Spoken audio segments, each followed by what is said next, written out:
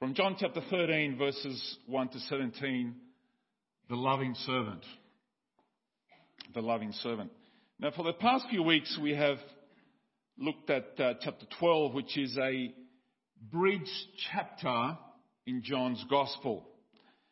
Now, as we leave this particular section, we are also leaving behind the public ministry of Jesus Christ.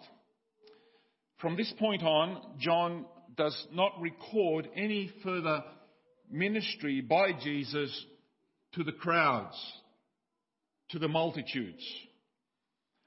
So this morning, as we move to chapter 13, we are entering the next phase, the next major section in John's Gospel. And Jesus will now turn his attention for some closer teaching towards his disciples, seeking to prepare them for his death, which will take place in less than 24 hours. There will be a lot happening. So there are only a few hours left, which are preciously significant. And so here in the next few chapters, the Apostle John, as he writes his gospel, he slows down. Every word, every action is significant. It is poignant. It is something that is very meaningful. It is intense because it is preparation for the death of Jesus. So we're going to look at this perspective at this passage from the perspective of love. First of all, from verses 1 to 5, an example of love. An example of love. It was just before the Passover festival, and Jesus knew that the hour had come for him to leave this world and to go to the Father. Having loved his own who were in the world, he loved them to the end. He loved them to the end. If you didn't get it, I'll say it again. He loved them to the end. The evening meal was in progress, and the devil had already prompted Judas, the son of Simon Iscariot, to betray Jesus. And Jesus knew that the Father had put all things under his power, and that he had come from God and was returning to God.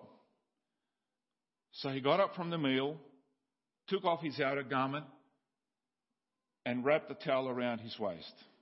And after that, he poured water into a basin and began to wash his disciples' feet, drying them with the towel that was wrapped around him. Because of the significance of what was going to happen in just very few short hours, you can only imagine what was going through God incarnate, Jesus Christ, what was going through his head. The suffering that was to come, the betrayal, the death. In spite of all of this,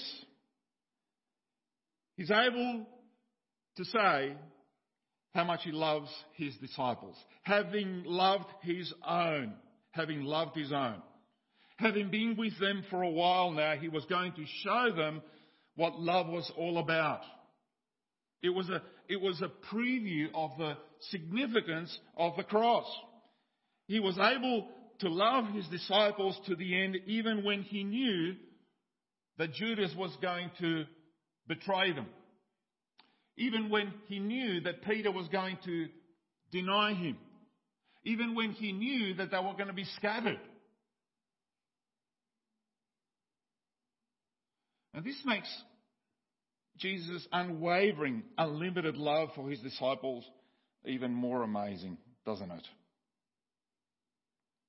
And Jesus knew that the finish line in respect of his mission on earth and his return to the Sovereign Father was just around the corner. And the fact that he knew why he came, the purpose, that all things had been prepared, had been done, that all he could do was done, helped me to hang in there and to complete the task that he was about to perform. because Jesus was in obedience to the Father. And the whole passage, the whole issue here is one of servanthood that we're talking about. The loving servant. And what is the context of servanthood if not obedience, isn't it? That is the very thing that holds it all together. If a servant is not obedient, why is he even a servant? And it is good news for us that even while facing the prospect of death, he didn't fail to love us. And then certainly he will not have any problem loving us while he is now seated at the right hand of the throne of God. If he didn't love us, if he didn't fail to love us then, how much more will he continue to love us now with all the power that he has? He is now right hand of the Father, our mediator, interceding for us, for you and me. This is why our prayers should be full of unceasing praise, no matter what our present circumstances might be. Because we know he has loved us, he does love us, and will continue to love us. So back to what was happening there. That even before proceedings began that evening, Judas had already begun to entertain thoughts of betrayal of his master. You see, Satan can plant thoughts in people's hearts. Yes, even followers of Jesus. This is what happened to Judas. This is why we must, as his followers, be diligent and not give, as the Bible says, the devil a foothold. Do not give the devil a foothold. Do not give him a point that he can climb all over you. Thing is that if you don't feed on the Word of God, you don't pray, and you don't meet regularly with God's people, you are much more vulnerable to succumb to Satan's lies and then continue on pretending that everything is fine in your life when it isn't.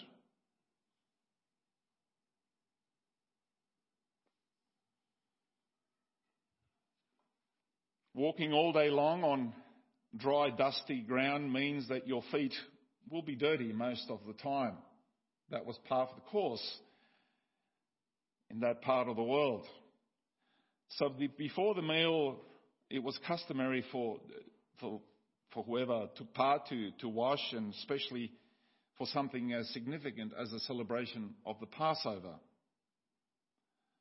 And the foot washing was a lowly task, usually performed by household servants or slaves. But it wasn't always done by them. Sometimes it was done as an act of love by a wife for her husband, done by a child for the parents, or sometimes done by a pupil for his teacher. It was seen as an act of extreme devotion. And this act also takes us back to what Mary did at the beginning of chapter 12 to Jesus when she brought out the ointment, the expensive ointment, and prepared Jesus for his burial. It was, of course, this whole issue of foot washing, it was an act with social implications. So those with a higher status would never wash the feet, because it is a lowly act, that will never wash the feet of those who are below them socially. So when Jesus laid aside his outer garments and wrapped around himself a towel to wash his disciples' feet, it's a fulfillment of what the Apostle Paul talks about in Philippians chapter 2 verse 7 that he made himself nothing by taking on the very nature of a servant. It wasn't just a doctrinal statement that makes it sound good and proper, but it was actually something that he did. This is who he was. And the overriding, I repeat it again, that the overriding expectation of any slave or servant is obedience. One can certainly be obedient and perform a task out of duty without any display of love whatsoever. Can you not? We see it all the time.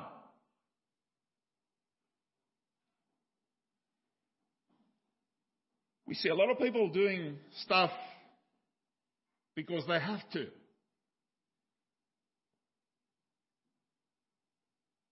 They don't do it out of love. They might do it for money. All right, I'll do it. So even for your kids, you have to give them an allowance, otherwise they're not going to do it. There is a price, there is something. Okay, why am I doing this, Dad? Because you love me? Come on, get over it. What's love got to do with it?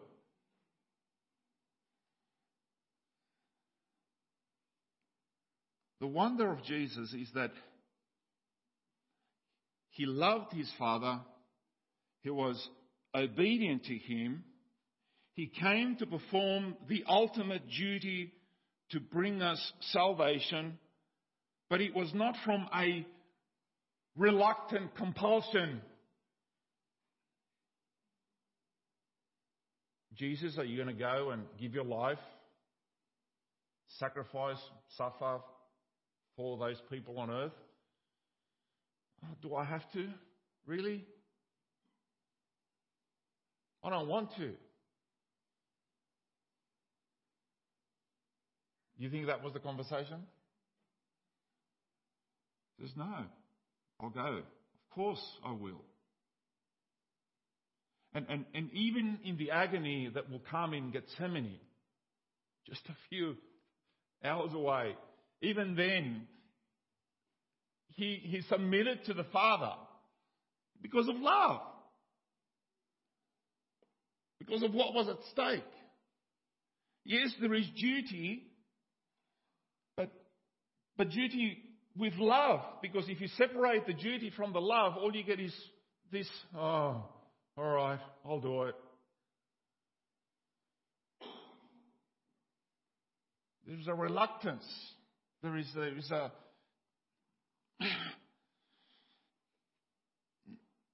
an unhappy compromise somewhere. I'll do it, but I won't like it. All right? Okay. The sigh. Have you heard that before? Yeah, you have.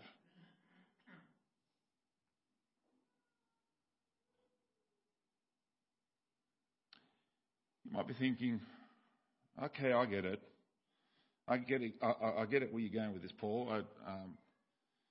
Just tell me what I need to do, and I'll be a servant, okay? Just tell me. But you see, it is difficult to say exactly what a servant does. But you know one when you see one. That's why it is hard to get a good definition of what servanthood actually is. But you know what it is when you've experienced it. And this is where we need to make an important point. Being a servant doesn't start with what you do. Being a servant starts with the attitude of the heart. And whatever you do follows from the attitude of the heart.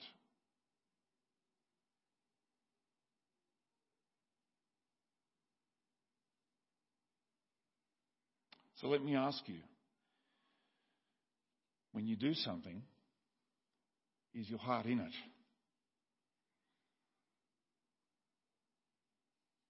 Because what matters to God is that your heart be in it.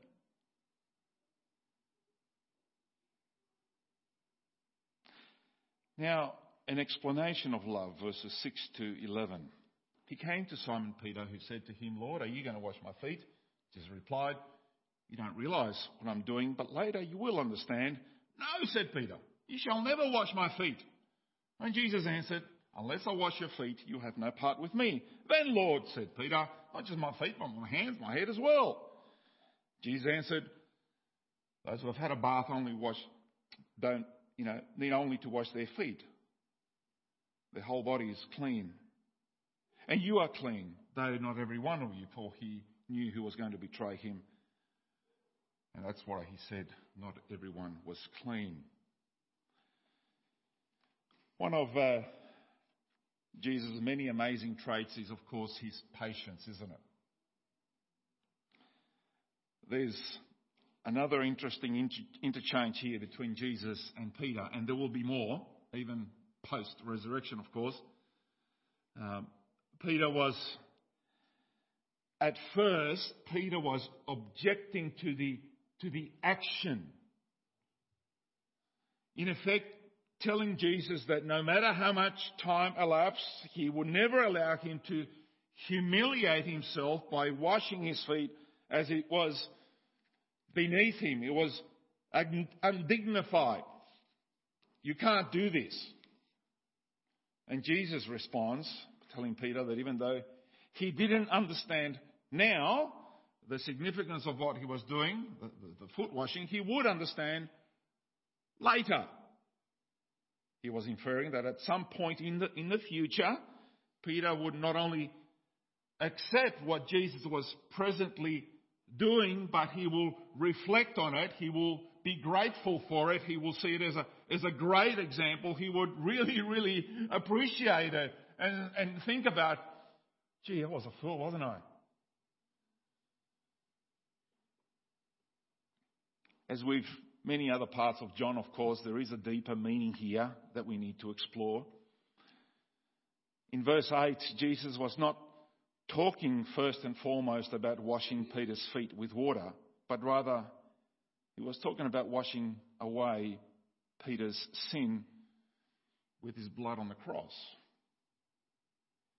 Washing feet was, if you think washing somebody's feet is an act of humiliation, it is nothing compared to the humiliation that Jesus would suffer on the cross, is it not?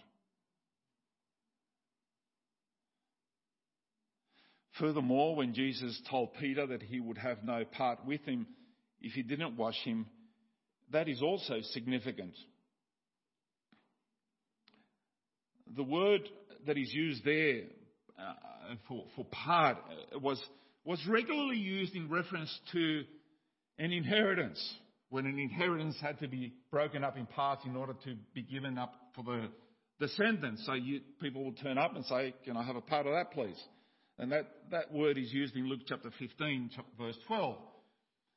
But it can also be, a part could also mean the blessings that will come in the future life, in the life to come. So Pete, the impetuous Pete, once again goes from one extreme to saying no to the other extreme. Okay, the whole lot. The whole kit and caboodle, please.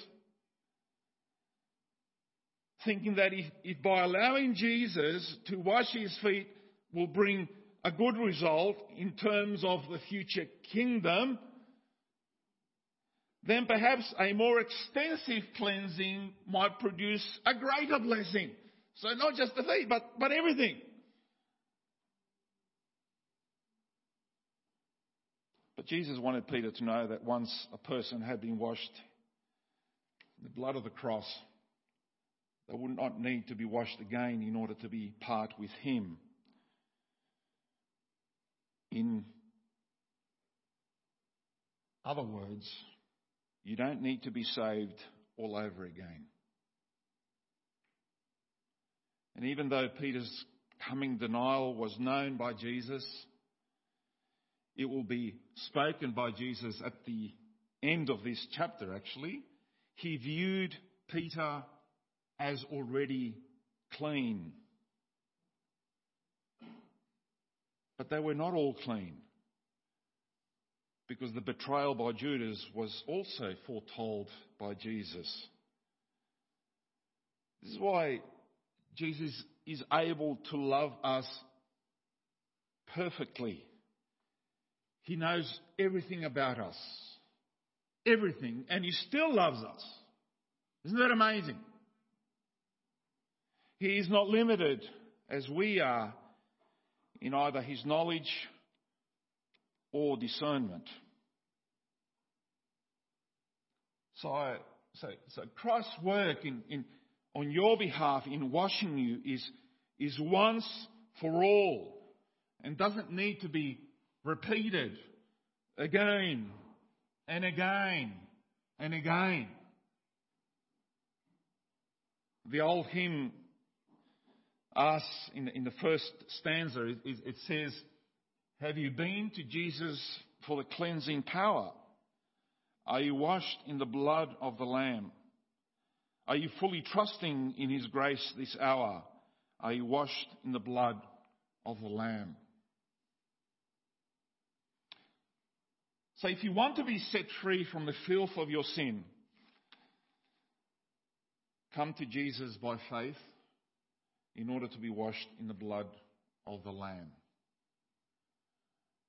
And if you need to be washed, you need to come. And once you're washed, you don't need to be washed again.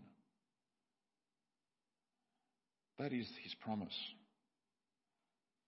In verses 12 to 17, we have an exhortation to love.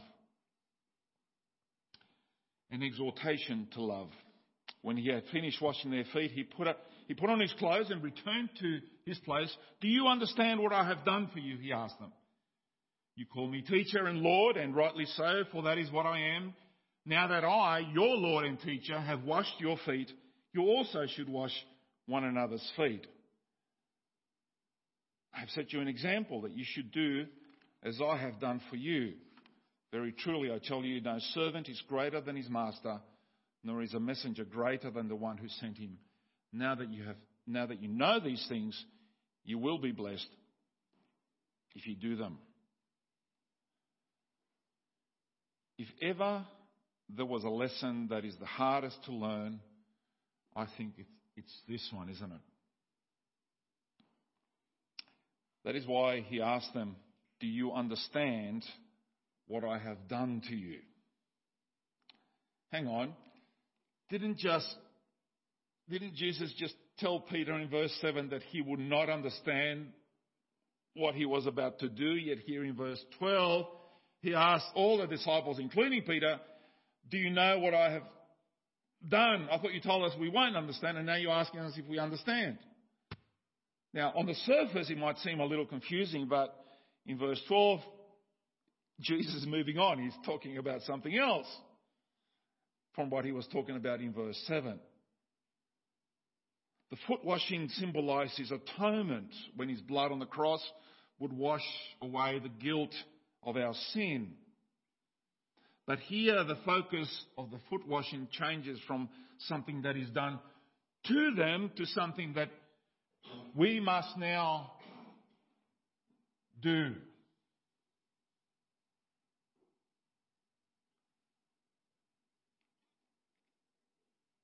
They address Him as teacher, which was an equivalent term to rabbi, a term of respect. They also addressed Him as Lord. The term Lord, kurios, covered everything from polite respect, like our modern, when we call somebody sir, to an acknowledgement of God Himself. Remember that the disciples had already confessed that Jesus was the Messiah. So when the disciples called Jesus Lord, you would hope so. You'd think that they mean much more than just polite respect, even though their full understanding of who Jesus was would not really come to fruition until way after the resurrection. In Romans 1, the Apostle Paul described himself in that opening chapter, those opening verses, as a slave to Jesus, his Lord. There cannot be a slave without a Lord, and there cannot be a Lord with at least one slave. Can there? Just the mere fact that there is a slave means that there has to be a master or a Lord. Just the fact that you're a Lord, well, what are you Lord of? Well, these are my servants. These are my slaves. In light of Jesus' instruction to wash one another's feet, does this mean that foot washing is in now as an important ritual, just like communion, the Lord's Supper? Well, there have been times in different groups and part of the church, and I think it's part of the ritual. The Pope does it at least once a year, doesn't he? Where he washes feet. But nowhere else in the New Testament is foot washing treated as some ecclesiastical rite. But in this command, Jesus was calling his disciples to imitate his life of sacrificial service. And he's calling us, his followers, his disciples, his children, to serve others without limit, without any regard to our own personal interests. The good thing is that there are a lot of great examples of what the church has done in the past 2,000 years, following the instructions of Jesus. Christians have gone out, started orphanages, schools, hospitals, given themselves to the task to go where no one wants to go, to care and wash and treat those suffering diseases that nobody wants to know about, and yet Christians went. Why? Because they were following the example of Jesus. Now, while Christians are at the forefront of this, at the forefront of service, we are not the only ones called or who are actually doing it. The world has a different approach to serving. The words used are volunteering, or they call it a philanthropic approach of the world, that they give. When people ask for money, they volunteer in organisations and then they give. Australia is actually known as one of them. It's a very generous country when we punch way above our weight when it comes to giving for causes, and that's great. But you don't have to be a believer. You don't have to be a Christian to give. And one of the most generous givers in Australia is, of course, you know him, Dick Smith. He is an atheist. He's given so much and so many different causes, and he continues to give. And he's already told his kids that they're not going to receive anything because he's going to give all his wealth away by the time he's dead. And they asked him, what is your motivation for giving? And he says that he gives because how good it makes him feel. That's his motivation. Is that why we give as Christians?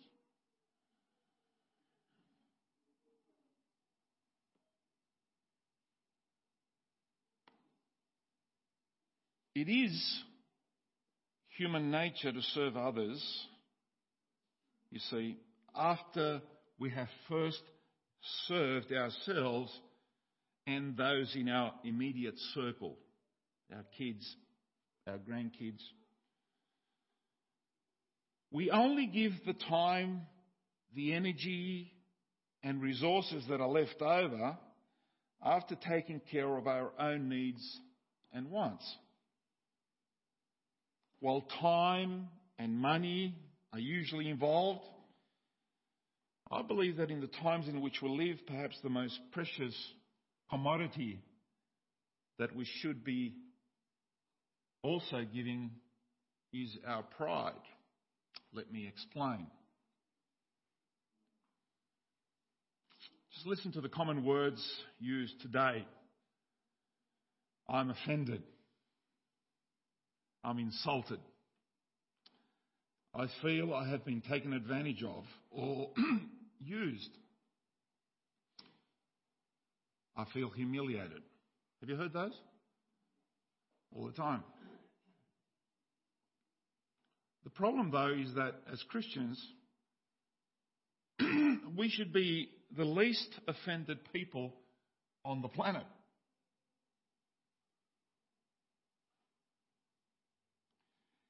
If the world acts like the world, should we really be surprised? And the typical insult from the non-religious crowd is to refer to believers as ignorant and stupid and brainwashed, or to otherwise suggest that those who have faith are less intelligent, I've heard that one, than those who do not. And then when a Christian stands up and intelligently gives an answer for his faith as a defense for the gospel, the terms change. Oh, you know what you're talking about. Oh, then you must be a bigot. You must be an extremist. You're a zealot. So, you can't win. Remember that today, being hurt is easier than being right. To prove you're offended, you just have to rustle up moral indignation and tell the world about it. You go on Facebook and you tell, oh, I've just been insulted, and then you rustle up some, you're playing the victim card, you see? Tell the world about it. To prove you're right, you actually have to make arguments, use logic, come up with something to prepare yourself. Why debate theology or politics or economics if you can win your audience by making the other guys look like meanies? Why debate? You just call them bigots. But as followers of Jesus who want to follow the ways of our Lord, the suffering servant, how do we do that when we take pains to show our scars? When we're trying to show off our suffering in front of when we're parading our victimhood in front of everybody. How does that work?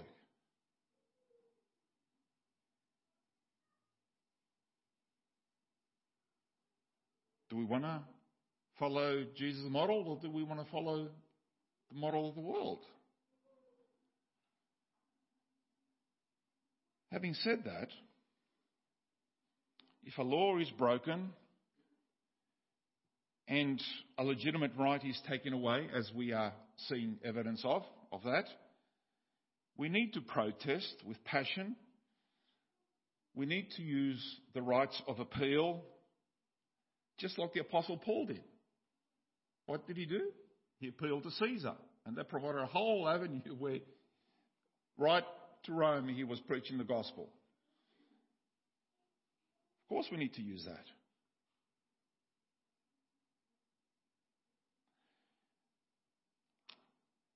What does a servant look like? Look to Jesus. Jesus came into this world. He devoted himself to a life of service without limit and without regard to his own personal interests. Okay, so maybe that is beneath you. Listen again to Jesus. Truly, truly, I say to you, a slave is not greater than his master. Neither is one who is sent greater than the one who sent him. So if a slave is not greater than his master, and the master is prepared to become a slave, where does that put the slave?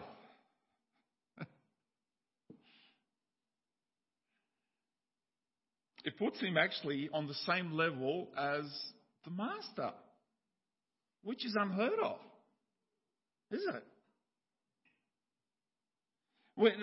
When Jesus exhorted his disciples to wash one another's feet, it was something that he had already done. It was something that he was already prepared to do. So if it was something beneath them, that the master would bring himself down, then it should be something that is considered, okay, this is part of what we're going to do now, guys. Because if our Lord has come down to our level to do this, this is not beneath us. This is actually something, it is an expectation of the kingdom.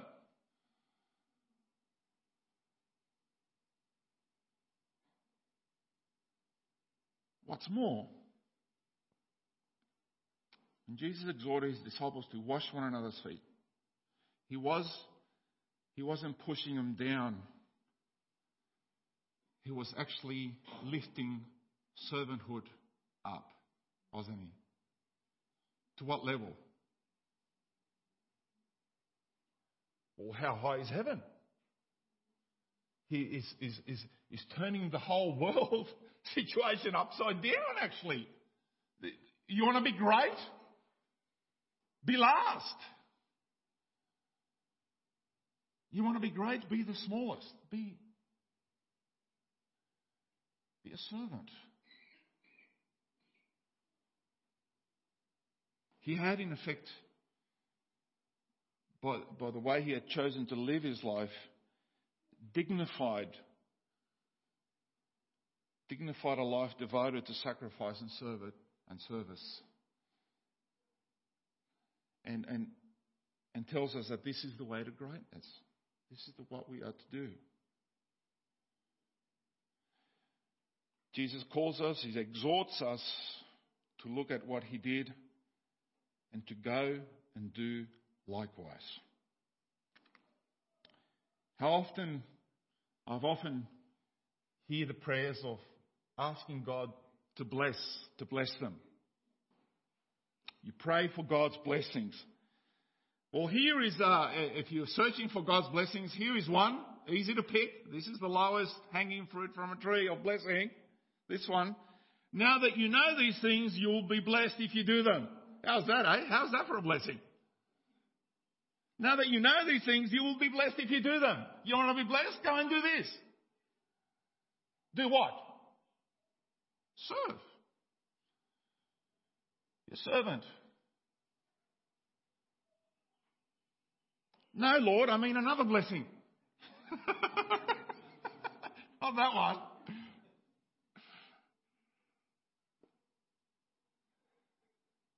So we are called, my brothers and sisters, to follow Jesus' example and to consider ourselves blessed as we do so. And if in obedience, not reluctant obedience, but loving obedience, we follow his example of humble, sacrificial service, we will one day exchange our cross for a crown. Why do we do this? Because of how much he loved us. He loved us to the end, and he will continue to love us. Never doubt it. Amen.